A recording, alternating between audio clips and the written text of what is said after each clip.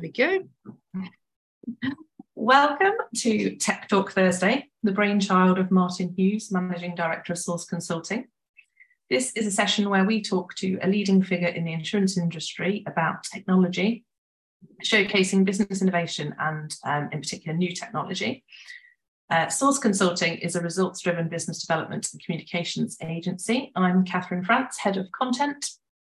And in this episode of Tech Talk Thursday, I have the pleasure of talking to Kirstin Duffield, CEO of Morning Data, a various company that brings high quality, function rich, flexible solutions to the London market.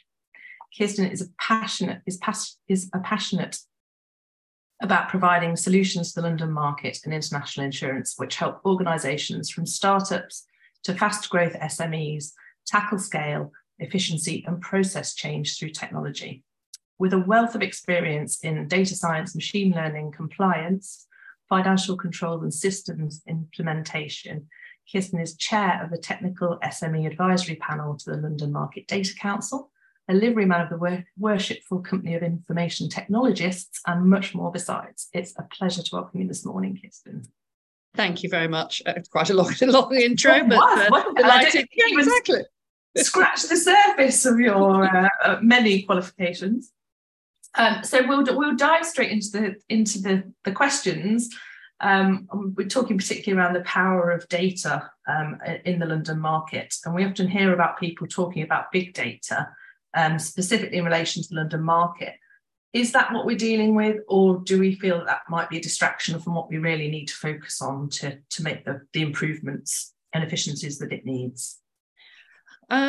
Well, having been recently acquired by Verisk, which of course in the States as Verisk Analytics, are acutely aware of the role of data broadly and globally, and I think that can't be forgotten in amongst as a sort of backdrop to whatever we're likely to then say next. You know, it is crucial that we understand that there is probably very little we do in the world these days that doesn't involve data, but you're absolutely right with calling out the concept of big data. And I think in London particularly, it is a quite considerable distraction from what we really should be focused on at the moment. When we're talking about big data, we're talking about, let's take some examples. You could be talking about, activity on browsers. We're talking about, sort of analytics that goes on behind the data for our Amazon shopping, high volumes, talking about millions and millions of activity going on in a particular area. I did an event a few months ago, did a recording of a piece called Data Black Hole. And that really sort of acutely brought to bear the idea that if you are Formula One racing and you have sensors on your vehicles, then there are thousands upon thousands and thousands of data points that are coming in milliseconds. This is what we call big data. But London is really, or I believe, should really be focused on the standardisation of data. That doesn't mean that one is going to commoditize an insurance policy and simply say you get what's on the tin and that's it, and there's no scope, because we're sitting in an industry which has been built on the bespoke. It has been built on tailored individual policies for individual clients, and I think that is very important not to sort of push by the wayside. But if we were to accept that we all need to be part of a community of data sharers, after all, we're in a subscription market, then we need to understand the data that arrives on our desktop or arrives on our servers or in our analytics tables. And therefore, we all need to know what the inception date is in amongst this data that comes in. And therefore, we are still really at the moment in time where it is a struggle for many insurance practitioners in London to leave behind the document first route and move to a data first route. That doesn't mean that that's to the exclusion of the human interaction. And I think that's really where we should be focused, is looking at moving to a document first, to a data first, to a document to follow. Client documents, yes. Legal basis, yes. But we're really looking at formulating those documents from data collected, and that data follows patterns and standards and understanding of, sort of that approach of understanding that data, what it means, and how we should be using it on a shared basis. Yeah. So I suppose what you're saying then is that the data that we're collecting as an industry, is it not as detailed as the data that we're talking about when we're talking about big data? We're still, or is that advancing as well? Are we getting better data? Well, yeah. Sorry. Interesting. I'm not sure better necessarily can be taken with or without volume. Now, there's a really interesting piece about the various numbers of V's, letter of the alphabet V's, that are associated with big data. And that talks about veracity, it talks about volume, it talks about velocity. And so all of these things have to be ticked in order to be able to qualify, so to speak, as big data.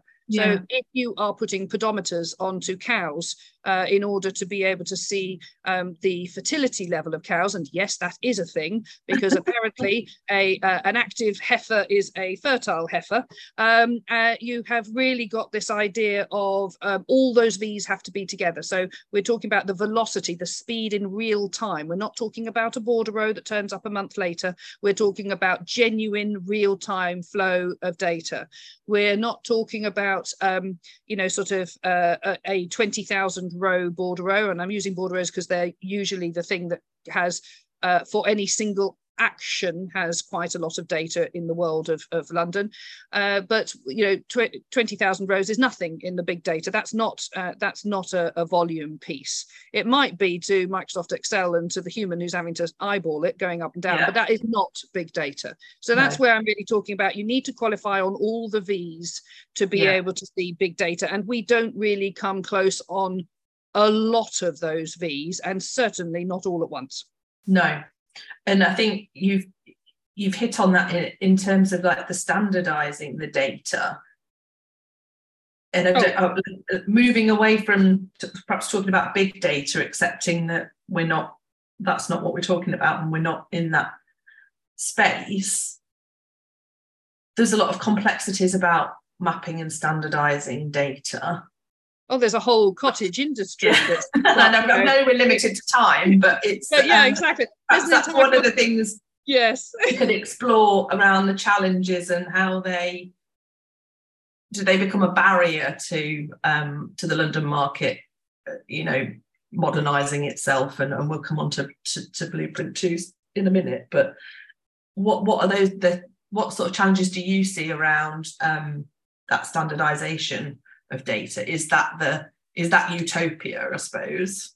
Yeah, so with the arrival of the CDR, the core data record, the ambition, and that will obviously, as you say, lead on to sort of Blueprint 2, the ambition of identifying data that is common to every policy, irrespective of its class, of its location, etc. But we're talking about doing that on a global stage, and therefore, if it is to satisfy certain requirements, and that's not necessarily to be a full underwriting file, it's to drive the to help with tax reconciliation, it's to help with automatic matching of FNOLs. It has particular use cases that it's designed to do. And if we keep within those guardrails, then we are collecting a certain amount of core data. But if we are still struggling to understand that on a codified basis, UK is not a valid ISO code for the country that I currently am sitting within, and that GB is the correct ISO code, if that is the level that we are at the moment, and extrapolate that out to whether we're talking about a common understanding of what a peril is, a common understanding of what a territory is, then we have a lot of hurdles to get over first before that data will flow beautifully and start to tick some of the V's. The velocity would have to be in real time. The volume would be not relying on spreadsheets and taking that in a much more sort of real time and larger number of data points coming in. The value of it's got to have a value. Well, I think we all agree that the value of the data in insurance is intrinsic. We know that is the case. And I remember a few years ago, I've said this to people before, I sat in what was then an exchanging conference, and somebody stood up and said, within 3 years, the the value of the data that is collected around a policy will be worth more than the premium being charged for that cover. Wow. Now, I don't know whether that could be uniformly put across now, and they said within 3 years, and that event took place in 2015. And then we obviously promptly went into a pandemic and everything turned itself on its head. But if you take that some classes and some parts of the industry might be seeing that, hence the frictional costs need to be reduced. We need to flow some of that data through without human touching so that we can focus on the larger risks which require more hand steering, which aren't going to be simple. They're not going to sit even into a core data record, or at least not be sufficiently expressed by those fields in for onward processing.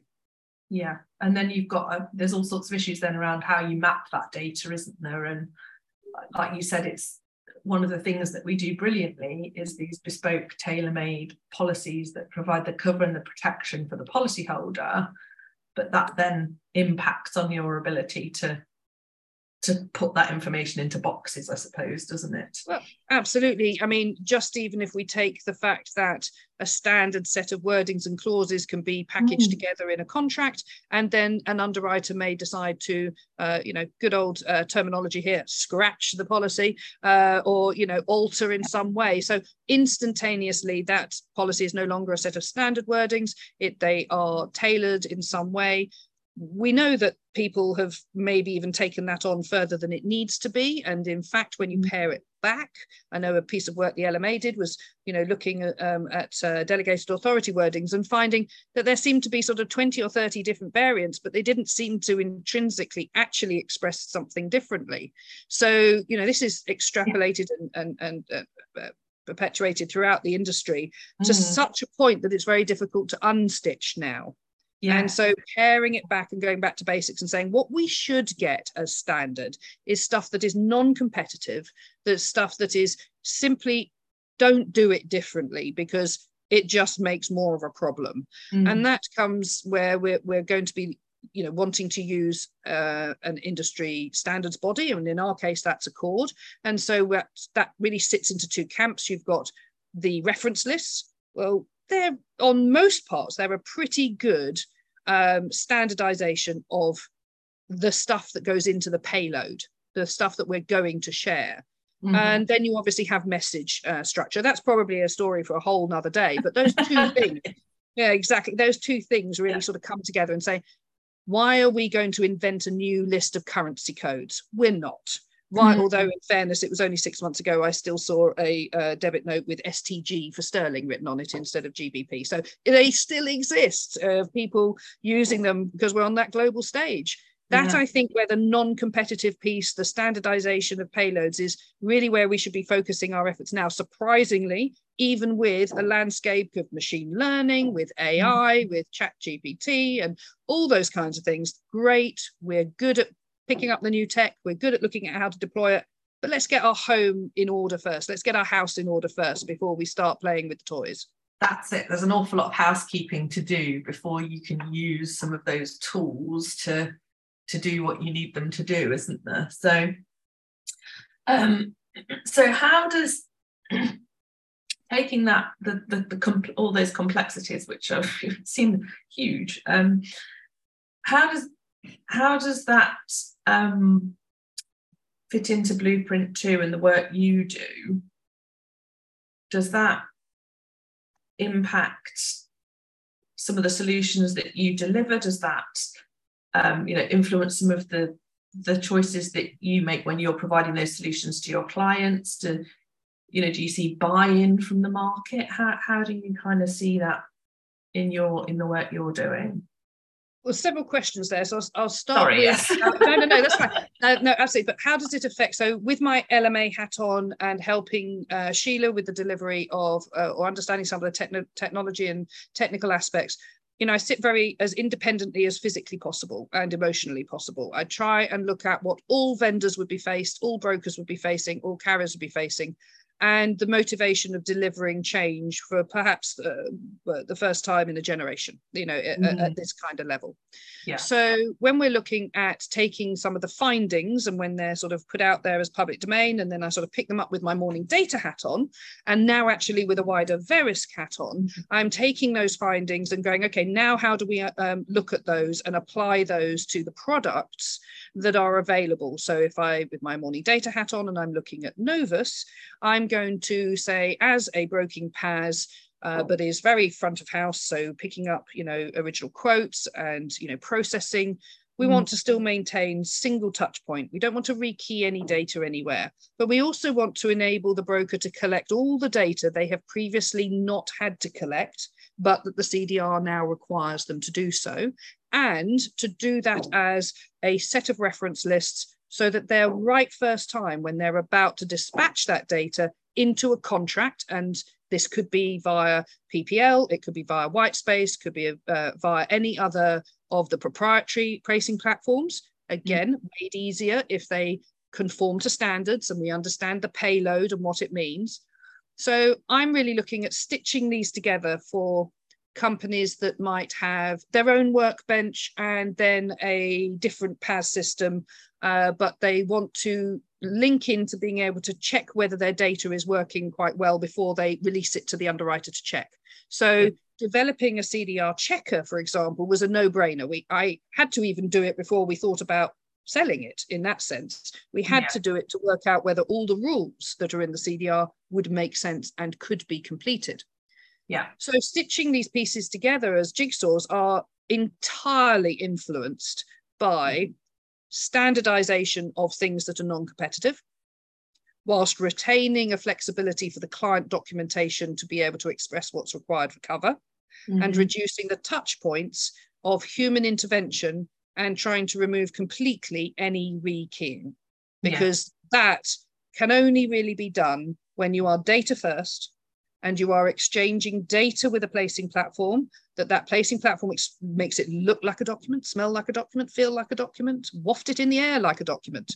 But it was compiled and created from data. Now one can extract that without having to do scraping services, without having to, try and use, AI to interpret English words, etc.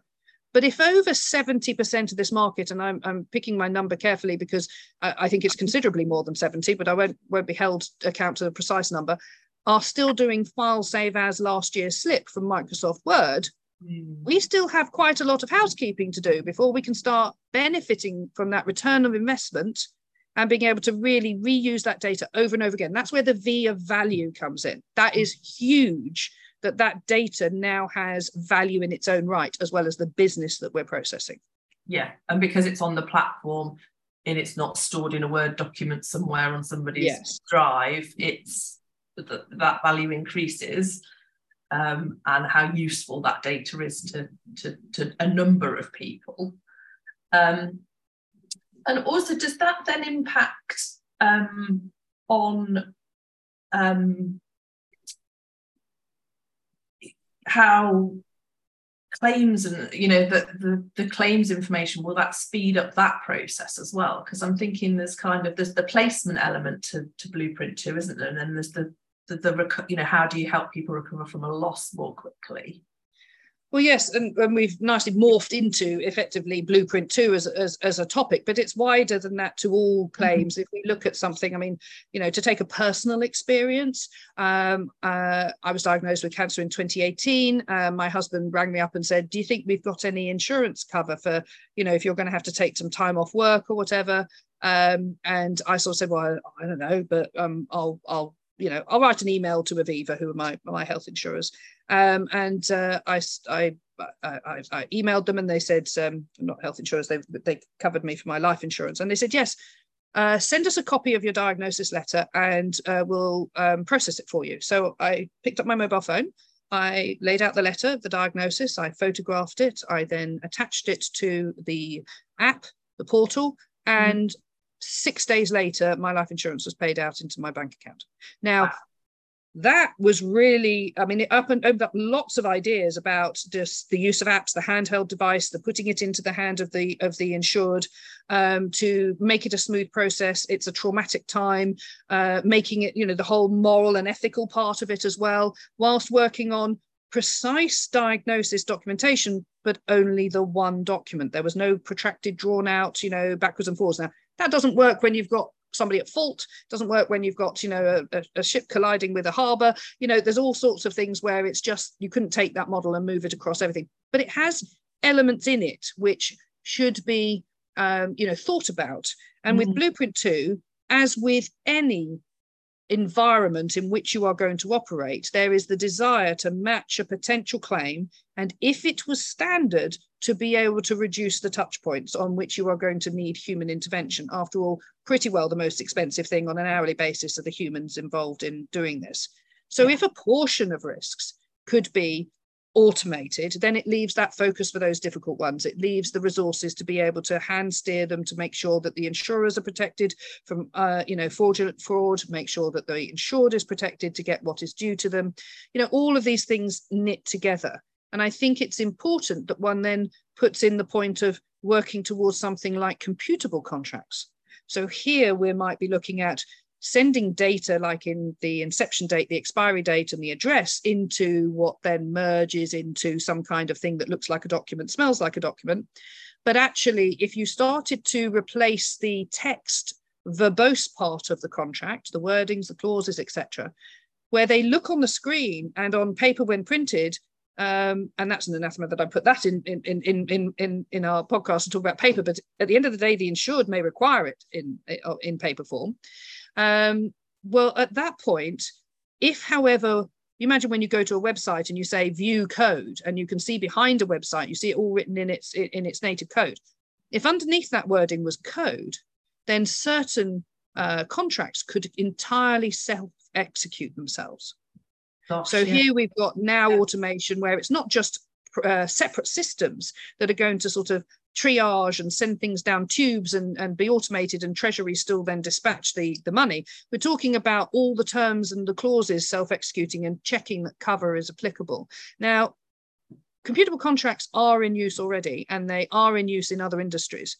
We're still a little way off of really seeing them in a practical sense. They are out there with some proof of concepts. They're out there with some small classes that have been, piloted and looked at. And there are some narrow areas where they're even in, common use. They're, relatively early doors, but common use. Now, if that was to roll out more widely, that's going to leapfrog our approach to even automation as we see it now, where we're still struggling whether it's GB or UK. Yeah. Well, so now we can see our housekeeping will lead us down a path of improvements, automation, without losing the personal interaction where it's required for those large bespoke risks that London is so good at handling. Yeah, because if you can speed up the decision on liability, you can respond to that claim so much faster, and it's almost then, even if you had to have somebody checking it, it might only check a smaller part at the end, exactly rather than just the whole thing. Yeah, it's just, and then let's mix in other technologies, like what happens if we were to start deploying, and that's not to say it isn't already out there, I'm just saying that it's not commonplace, but in the event of some kind of accident or whatever, take my example of a vessel hitting a harbour wall or whatever. First on the scene could be local dispatch drones, to be able to evaluate before you've even managed to get the poor loss adjuster sat in his car down the M4 or whatever it is, to try and go and see what's gone on. Getting this technology to be able to assist to evaluate who should be sent to the scene. Have all of the various parties been informed in the correct way, coordinating. And again, we're back to understanding, do we understand address points? Do we understand the nature of the vessel? If somebody sent out and said, a vessel's hit the harbour wall, and they used a totally different list to qualify the type of vessel that is, you could end up with quite a large stand-up of people to go and inspect something, which was actually I'll take a rather sort of facetious view of this as, an inflatable dinghy that was actually, and everyone thought it was a roll-on, roll-off ferry. I'm not saying that kind of mistake But you could be ending up with trying to narrow those mistakes and making sure that the right people are deployed. Those are the expensive resource with all the skills and the talent, and they're deployed at the right time for the right kind of loss.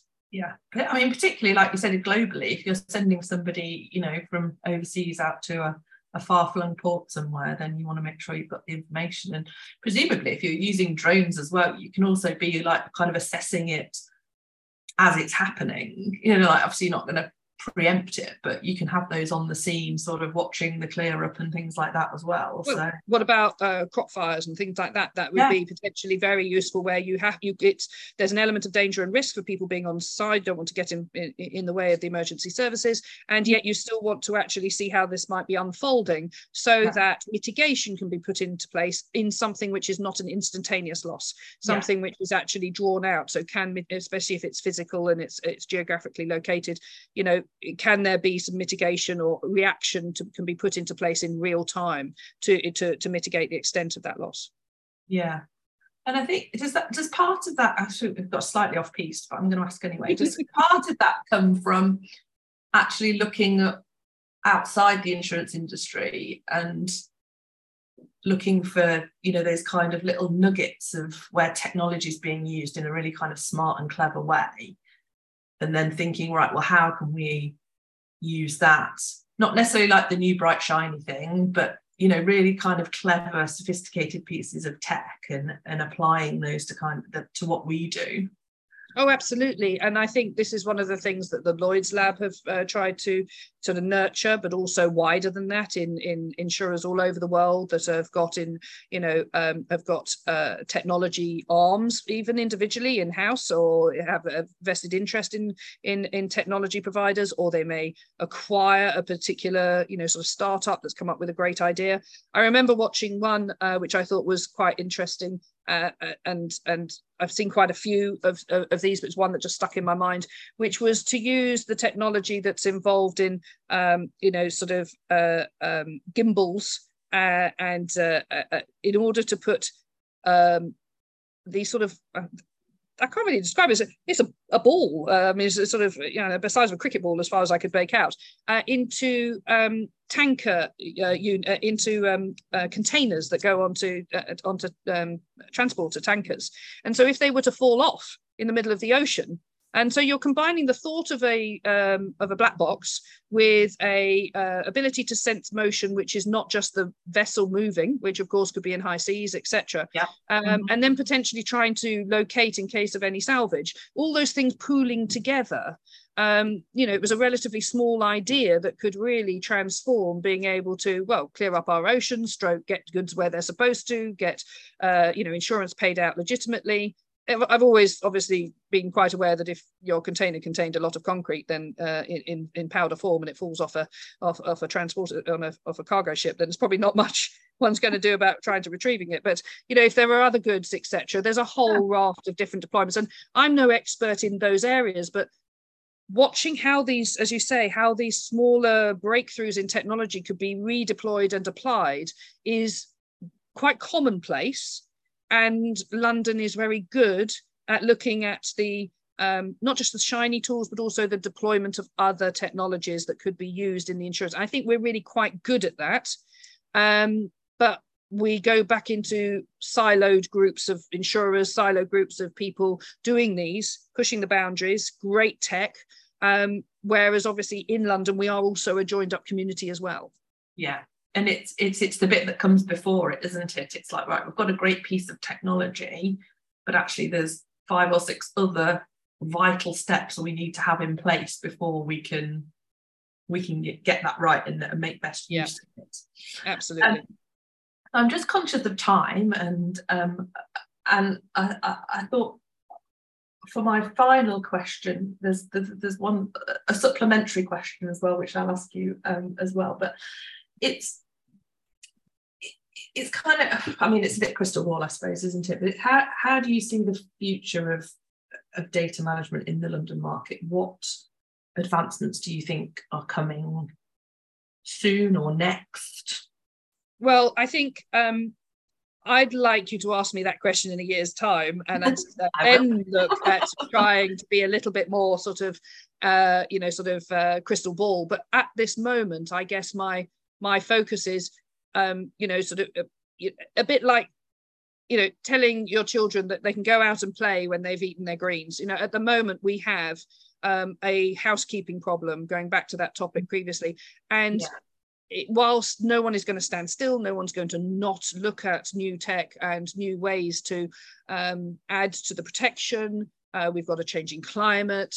We've got different kinds of risks. That's not going to stand still, in the next 12 months and ask the question again. But I think the speed of the return on investment, and will be considerable investment, but the investing in those right foundations will then enable a better landscape of the future, with a more joined up, going back to my app and my life insurers, having that qualification, nesting in your sanctions, your nesting in your due diligence, nesting in your policy administration, your contract checking, your placing, your claims processing, but not necessarily having it all in one system, but having common data exchange between systems where, well, frankly, APIs and the connection between systems has never been better now. In history, it's become in many ways cheaper. But we've got to get this housekeeping business sorted. We've got to get our master data management sorted, both internally as companies, but then looking at global standards to knit them together. We have a rather chaotic view about data models, not confusing with data modeling, but data models. What is the structure of a risk? Do we understand that we have a sort of header record followed by, the emotive topic of sections and subsections, and how does a policy get structured? That something, when it receives the data that comprised that, could unravel it and go, I understand what you are, what a peril is, what a section of cover is, what a tax and regulatory coverage is. What are these things? So adopting standards is paramount. Cleaning up historical data to some extent. There may be, the job is too big to go back to the beginning of time, but certainly things you're likely to get endorsements on, going forwards, need a bit of a cleanup. Making sure that the reference lists you're using are commonplace, so somebody the other end can understand. We have that in our natural language. If I spoke to you in French, apologize, you might be fluent in French, but if you're not, there is a language barrier between us, and therefore we need some kind of mediation sitting in between, intermediation there to sort of deal with that. And the same applies to data. So ask me that in a year and I'll be a little happier about crystal balling. Asking it now, and I say, I don't think we've deserved the right to look forwards with regards to data until we clean up our own house. Yeah, okay, I think that's a very, very good answer. My second question was just in case the listeners are worrying about your health. Oh, I'm completely clear. Thank you so much. I did that the other day. I used an example. When we spoke, he was like, oh, everyone's going to be, send flowers, of course, Absolutely. No. It's not too personal a question. I just wanted to. I've never been backwards in coming forwards, and in fact, many people who knew me at the time, it was quite prevalent on LinkedIn. But I have been. Obviously, the doctors look after you, don't they? And you have a certain number of years to sort of get taken off their list of concern. But I am all clear. Thank you very much for asking. Thank goodness, a relief. Thank you. It's been an absolute joy talking to you this morning. So thank you for your time. If people want to find out more about Morning Data, how should they find you? Well, as with always, everyone has a website, so yes, absolutely. Or just direct message me on WhatsApp, LinkedIn, Instagram, Snapchat. I'm pretty well on all of it, so somebody will find me. It's not a very common name, so I'd love to, anyone who's got a query either with my LMA hat on generally, that they would like to find out a little bit more, have some trickier questions answered that they're not really quite sure where to direct them, and I can help signpost and send them through. Then with my Morning Data hat on, if you're looking for a joined up sort of ecosystem of PAS and placing and checking and all these kinds of yummy stuff that's coming out. And then, of course, broader, anyone who is either current or looking at the various community for solutions, then that's great. I try and remain as, whilst having a salary from a company, I think it's, I very much as a devotee of the London market, I try to also look for the best of the whole market rather than just purely from a single organisation. And I think we can all benefit from having that kind of view of the community together with lots of products that may well be able to be better integrated, and then we can all move forward and we can all benefit. Brilliant. Thank you very much. Thank you for everyone listening to this episode of Tech Talk Thursday. Thank you, Catherine, for having me. It's very interesting. Good luck in the future with your next guests. Thank you.